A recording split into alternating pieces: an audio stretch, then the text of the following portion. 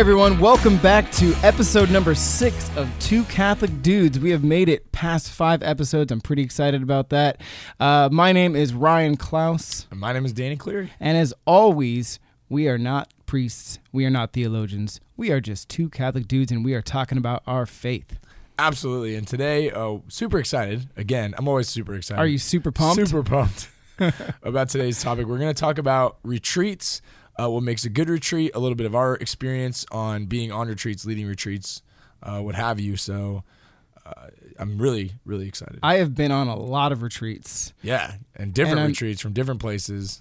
And I'm sure you have been, and you've been leading a lot of retreats. I've never actually led a retreat, but I've been a part of and played music at a lot of retreats. So I think we have a lot of different perspectives that we can bring to this topic that will be enlightening to a lot of people on how to create and craft a engaging retreat that helps bring kids closer. And of course, on retreat, crazy stuff happens, so we're probably going to end up talking about that too. So yeah, a lot of wacky stuff does happen on retreats. But before we get into all that, we got to, of course, shout out our social media. Please make sure that you're following us on Instagram at _2 Catholic Dudes. On Instagram. On Instagram is _2 Catholic Dudes.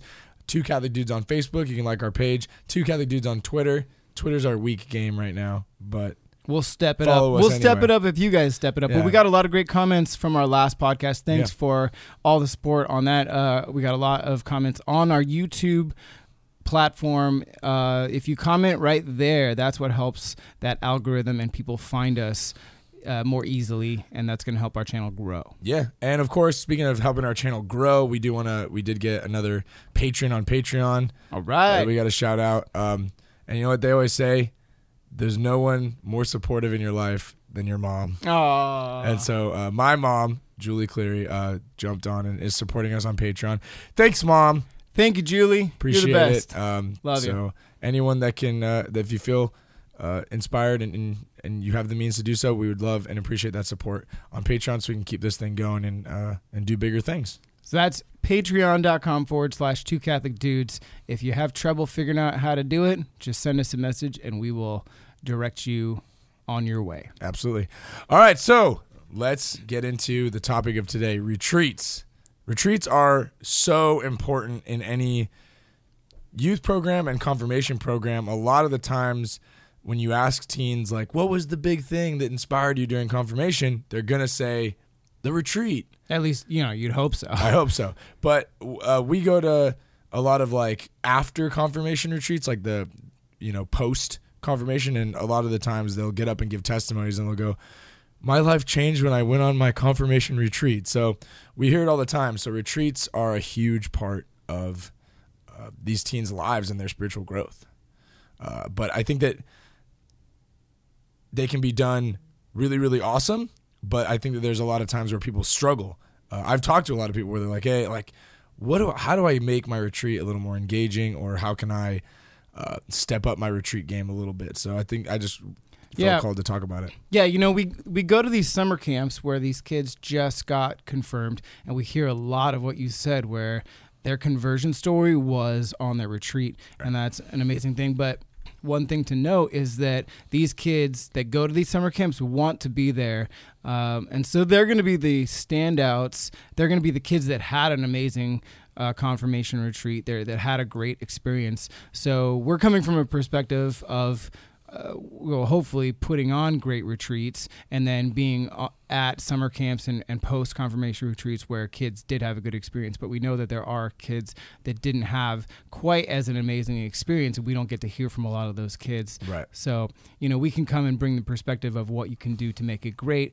We've seen a couple retreats that aren't so good, and we might be able to comment on how to elevate those to the next level. Of course, yeah. And a lot of the times, I think that people get discouraged if they don't have the facility of their dreams or the volunteers that would make it all possible. But like, you can make a great retreat out of anything if you have to put that faith and that trust in Christ. And there's a couple key little things that like you can do that will really help and elevate that retreat. And I want to share a couple of my things that I've learned over the time doing retreats and stuff like that, from making a lot of mistakes is how I learned most of them. But like little things that can help people out. That's super wise. I tell, I teach guitar, I teach piano, I teach a lot of lessons, and a lot of times kids come to me and they have like a starter guitar like from Target or Costco. It's like $40 guitar. Well, I mean, all right, at some point you just can't play the guitar. You can't tune it. The strings don't go on it. So, I mean, you got to at least get maybe a $75 guitar. Sure. But it's real bad, right? Right. But at least most of the time they come and it's a playable guitar, and they look at my guitars and they're like, "Oh man, if only I had the gear that you have, and I had the guitar that you have, and all those pedals and the amps and stuff, then I could be a great guitarist." I go, "No. You don't need any of that. Like, make that $75 guitar sing.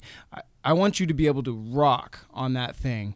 Make that sound amazing. Then when you get the great equipment, you're going to be that much better. But if you're only relying on the equipment itself, you're not going to have anything to stand on. So relate that to that's a great analogy. Your confirmation retreats, and I think you'll be all right. Yeah. Wow, that was a great analogy. You're welcome. Well done. Wow. Music always comes into play.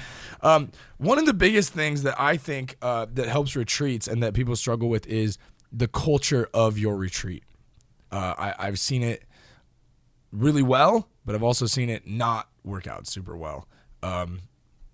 When I was kind of growing up and being on the team or being on a leadership team when I was in high school and stuff,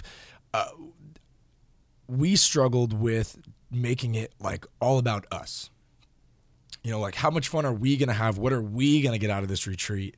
And the teens that we were putting on the retreat for was almost secondary to our experience. It's like they were getting hazed, and that the only reason that they would want to be on the team is so that they could haze the next people coming in. Exactly.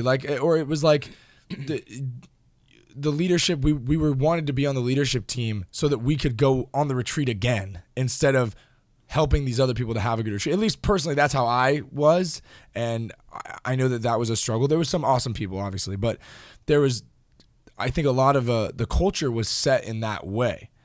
And it wasn't until we had some change up in leadership and some moving parts and things like that changed the culture of like, why are we here? Like, what's the goal of our retreat? And I think that if you have to establish that ahead of time before you even go on the retreat, and make sure that people know that like the retreat is for whoever the participants are, whoever that may be. Maybe you're doing a men's retreat or a women's retreat, whoever the people that are signed up to go and go on that retreat experience, that's got to be your focus, is how do we give them an avenue for Christ on this retreat? How do we show them God on this retreat? You're going to get something out of it when you're helping a retreat, no matter what. Like, you just are. You're going to have a great experience. But ultimately, if you put your priority in the people that are on that retreat, that's going to make the experience 10 times better for everyone, I think. Yeah. I see that in your retreats. When I go I often play music at your retreats, and I help lead games and be a leader in certain fashions. But I see you put those young adults and the peer ministers and the peer leaders, you put them to work, man. Like but I think they get so much more out of that because they know that they're doing good for the confirmande, that they have a purpose, that they're not just coming up to socialize with their peers, but they are doing something good. But like, man, you work their butts off. Yeah, you know, it comes down to the reason that I do it is because we know the impact a retreat can have on a young person. We've seen it time and time again, that a retreat can be the catalyst to what starts their faith journey. It can take a kid that got there on a Friday and wanted no part of faith to Sunday falling in love with Christ. It happens. We've seen it happen. And so I try to present to my team when I'm leading a team or directing a team is we need to treat this retreat with that level of importance, that we want every kid to have that experience, every kid to get there Friday and be completely changed and in love with Christ by Sunday. And we're going to have to work for it. Like, that doesn't just happen because you show up and hooray, like amen, the Holy Spirit is a powerful thing, but you need to put in the work to create those avenues for these teens to encounter, or for whoever to encounter that Holy Spirit. And sometimes that takes hard work. Let's talk about that work, because we're about to have our first planning meeting for the confirmation season and for the retreat. And so we're going to start planning for the year 2 confirmation retreat for our church at Holy Cross this month. And the retreat is until February. And we have meetings every single Sunday or pretty much? Once the adults is like once a month, the like core team. And then once the high school students are selected that are going to be our volunteers, then it's 3 months of every single week. Wow. And then at the end, you're like every single week. These kids have certain skits that they do, and they're practicing these skits for weeks on end before the retreat. Well, it comes down to this. And that, like I was saying, culture, that's the number one thing. But number two, it's perfect way that you brought it up, is preparation. You have got to prepare. And I think a lot of times that people will kind of show up and they'll go, well, we've already done it for years and years and years. I try to treat every single retreat like it's the first one I've ever done, because where it may be the 10th time I've done this retreat, for the confirmation students or whoever's going on retreat, it's their first time and maybe their only time. So I've got to give them my very best. I got to start remembering that more when it comes to choir practice too, because I'm guilty of that. I played Table of Plenty for like 25 years. I know that song by heart, but a kid that might just join choir maybe has never heard that song, and I'm like, all right guys, let's hit Table of Plenty, let's just skip it, we've done this so much, let's you move guys on to the know next it song. You guys know it, but like that kid might not know it, so we better do it like it's the first time we've ever played exactly. it, right? That's what you're saying, like especially like skits are a big part of my retreat personally, and because I think it's just a really good way to dramatize things that their teens are going through in their life. So but I could do these skits with my eyes closed, right? And I have people on my team that can do it with their eyes closed, but I have them rehearse it, because then if it's important to them, then that will project out, and then the teens will see how important it is, because you can see when you put hard work in anything, it shows the level of importance that you're putting into it. Yeah, and I've seen these kids take ownerships in all of their parts. And even if it's the smallest part, like they're proud of what they can add to that skit. Yeah, because you never know how you're going to enter a kid's heart. You know, you never know what role is going to be. Maybe it's in a small group. Maybe it's doing a skit. Maybe it's doing a talk, whatever. You never know. What each teen, each participant on a retreat is different and needs a different level of connection, and you just never know when you're up there. Yeah, and so I think that the preparation is key. If you think you're going to go up and just knock out one rehearsal at the retreat center 20 minutes before you're supposed to do it, it's probably not going to work. Yeah, you know. But you have to and what you have to do, people that are leading retreats that may be listening, is you have to keep your team accountable. Everybody's got busy schedules, everyone's busy, but if you're gonna do a retreat really well, the preparation time, you need to keep people accountable. They got to show up and put in that time to be accountable. If it's just like, I can't make it to any of the meetings, but like I'll be there for the weekend. Like for me, that doesn't work. That doesn't work for me. No, you need to be part of the preparation, because you need to show that you want to put in the time and the effort to help to make this retreat the best it can possibly be. Because if you're willing to just kind of, I don't know, I'll get there when I get there, like that just shows me the effort you're going to put into the retreat, and the teens and the people on the retreat deserve a better effort. Exactly. I mean, the same. May sound harsh, but I keep going back to choir, but it's the same thing. If somebody says, "Hey, I want to join the choir, but can I just show up and sing at mass?" I've heard all the songs before. No, you got to come to practice, and you got to work with us. There are exceptions that can be made, but I generally only make them for people that have been singing in the choir for like 3 or 4 years, that have been with us week in, week out, and then something comes up and they go, "Hey, I have to miss the next 3 months. Can I just sing on Sundays?" Yes, well, but like, and there's different levels. Like for instance, I've had the same tech guy on my retreat for 10 years, and he doesn't come to any of the practices. He just shows up at the retreat and does his job. But like, he's been doing it for a really long time, and he's not a child. Yeah, he's not a child, and he's in charge of what he's in charge of.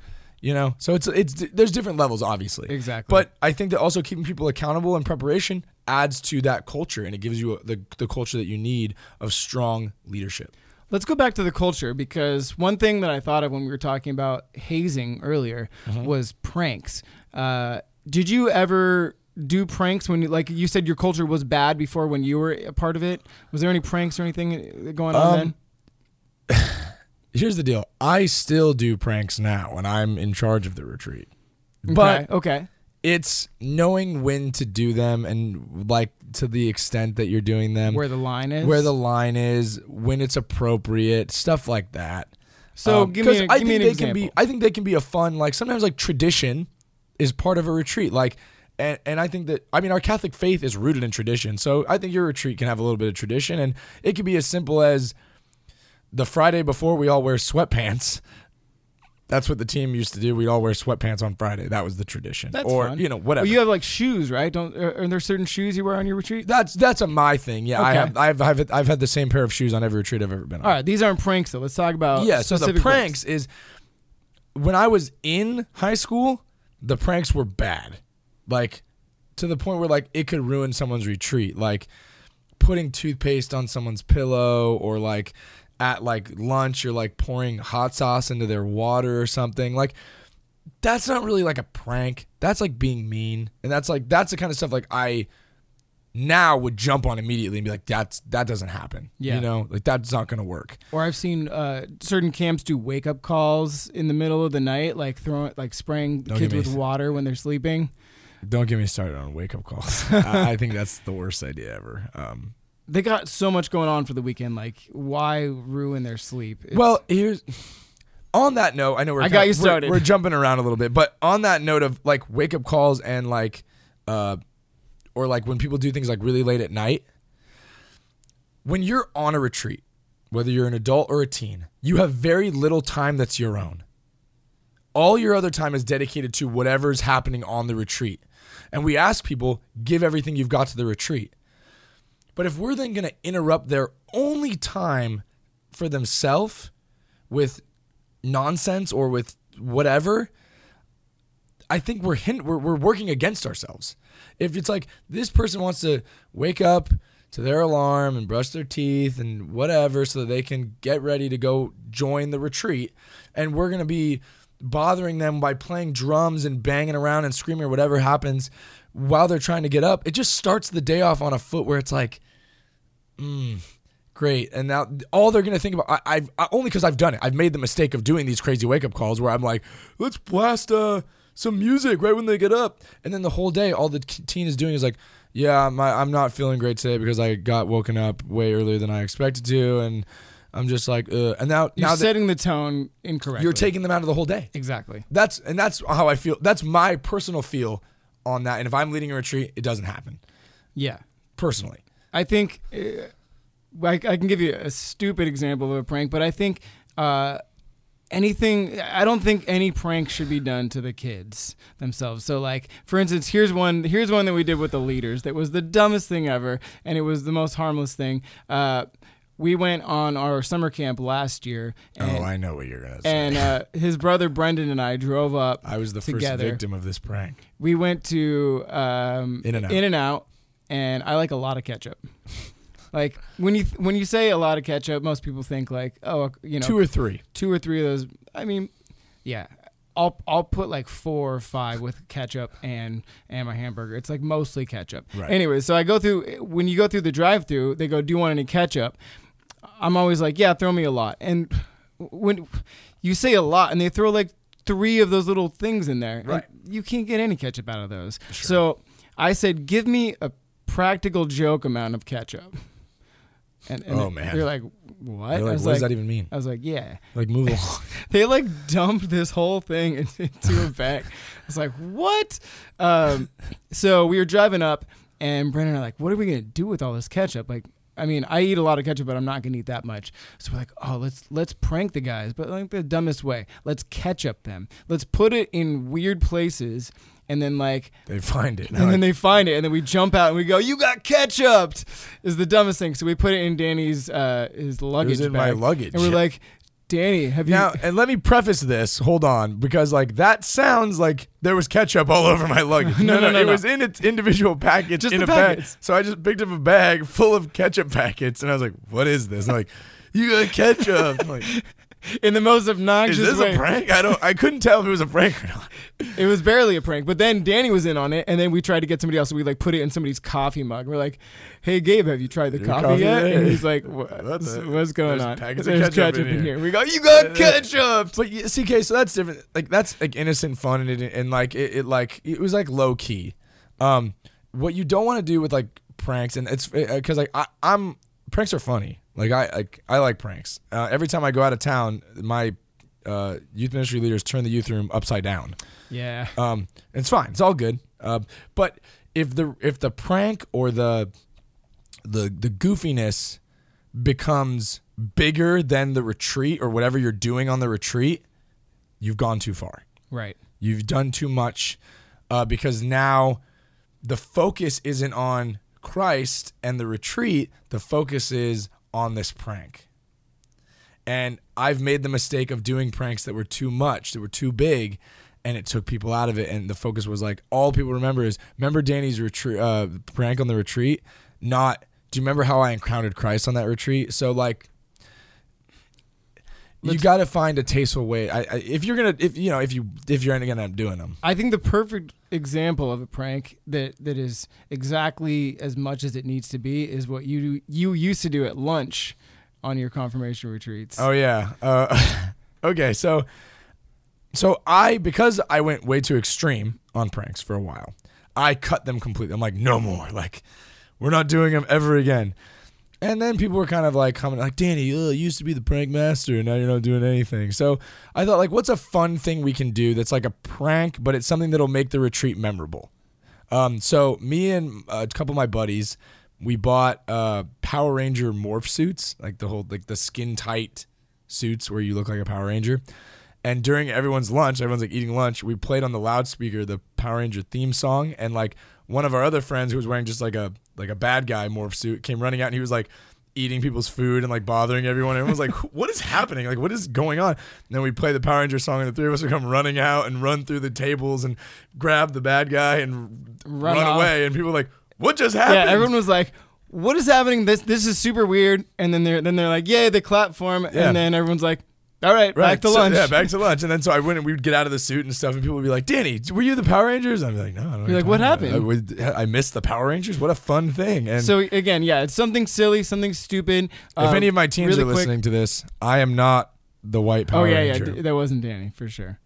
But something that's just really quick, it's something to lighten the mood, but then you just move on and you continue with the retreat. Yeah, it's just something fun that they can be like, oh, what a memory. And I remember like, I did like a slideshow at the end of the retreat, and like I put a photo of the Power Ranger thing so everyone could remember, like, oh, that was funny. Remember that? Yeah. Because you need those moments of remembering. So things like things that people can talk about later. But if, like I said, if the prank or the goofiness or the whatever it is becomes more ultimate and becomes bigger than what you're trying to do on retreat, then it's too much. Sure. And you've gone too far. And you got to be careful with that.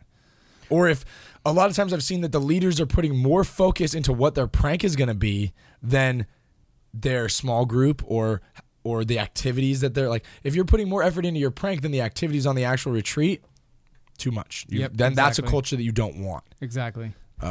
So let's talk about the other side of the coin. We've talked about silly things, but let's talk about the ways that we can really bring kids closer to Christ on these retreats. Let's talk about all the serious, all the really intense things that we can do to help them. Yeah, I think that it's being honest and being authentic and having people being willing to share. That's something really, really big that I will always advocate for. And that's why I love, we've talked about the SAW retreat, Signed Anointed to Witness here in our area in the Santa Barbara region. And that retreat is all about witnessing your faith. And I think that is such a powerful thing. I know a lot of churches, they call them testimonies. Yeah, testimonies, whatever. But having your leadership or you, the leader of the retreat, the youth minister, whatever, be willing to share your faith experience with the teens is huge. Because when a teen gets there, they're nervous, especially on a retreat. They're away from home. They've given up a weekend maybe or a week of their time, and they're not ready to open up.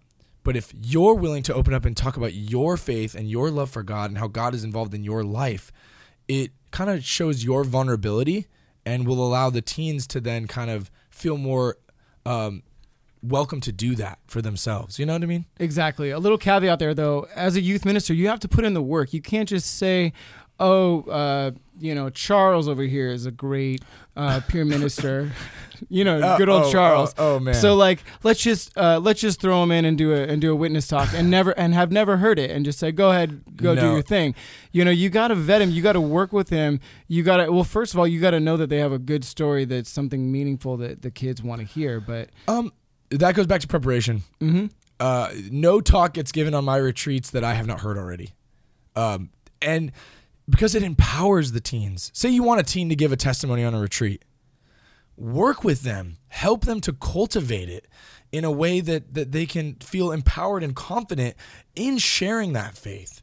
Because if you just kind of go and be like, oh, just go talk about your grandma. I only said Tyler was here a couple of days ago. So, and he just goes up there and goes, okay, my faith was really weak and strong. You might get one of two things: a 20-second witness talk, or like a 45-minute. Yeah, like he just goes rambling because they have no sense of purpose in the talk. How long and how engaging and the structure of it. But not being afraid to, and I think I challenge more youth ministers to talk on your retreats. Open up about your faith and your personal life and your faith life and what is calling you to be this minister of the youth. I think a lot of times us as youth ministers, we put so much work into the retreat, and by the time the retreat gets there, we're already burned out because we've done all this preparation on a personal side, and we got everything, we're doing all the paperwork and everything else, and then we get there and we're like, okay guys, it's all you. Go for it. It'll be what it is. We're already here.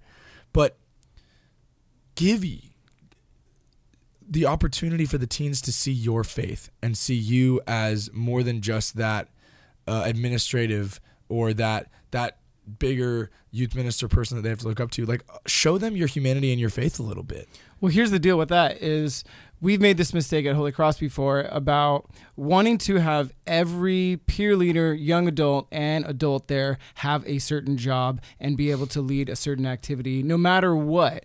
And we've found over the years that really the best way to go is to find the best person for the job to lead a certain activity or give a talk or lead a game or whatever it is. So you being the youth minister, you're probably the best at a lot of those things. So don't just say, let me pass this off to a peer leader.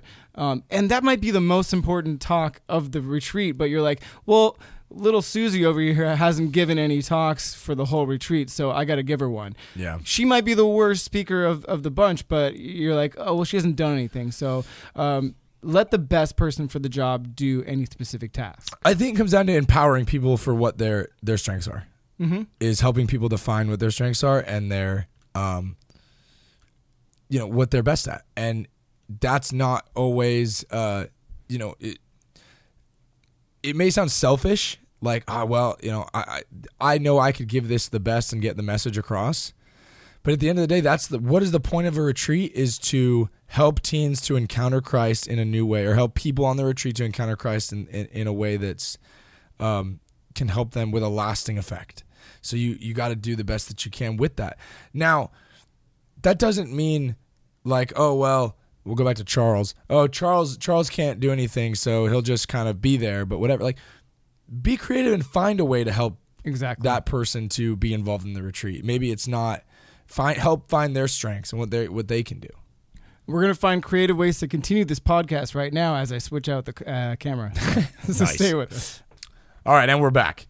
So before we continue what we were saying and do our wrap up, let's do a coffee update. It's always a great time for a coffee update. We don't have any coffee. There's no coffee right here. So what's going on? Well, it's too hot. It's really hot. Lately, And we started a little later than usual today. We slept in. So we're awake already. Yeah. And it's way too hot. We have to shut all the windows in my house so we don't hear outside noise. And brutal. It's too much. But I have been drinking more coffee because I did take a vacation. I went up to Seattle to visit my brother, and we had coffee every day, sometimes twice a day. And Was your brother like, oh, Ryan, you'll have a cup of coffee? He was super excited that I was. He was super pumped. Super pumped that I was having coffee. So we tried a bunch of different places. I tried iced coffee, which was pretty gross for me. Look at because you. They said that would be easier to start developing the taste having iced coffee. And I was like, no way. The heat from the regular coffee is helping me get used to it. So I still drank that one. Personal preference. Yeah, exactly. So, I drank a ton over the weekend, and it was pretty good. Right on. Well, hopefully, nothing more to report. Yeah. Well, I'm excited for when winter comes. I don't think I'm going to be cup of Joe. Yeah, I don't think I'm ever going to be a vanilla latte macchiato or we're pumpkin spice. We're coming up to pumpkin spice territory right now. Yeah, I get the same cup of coffee always. Not this guy.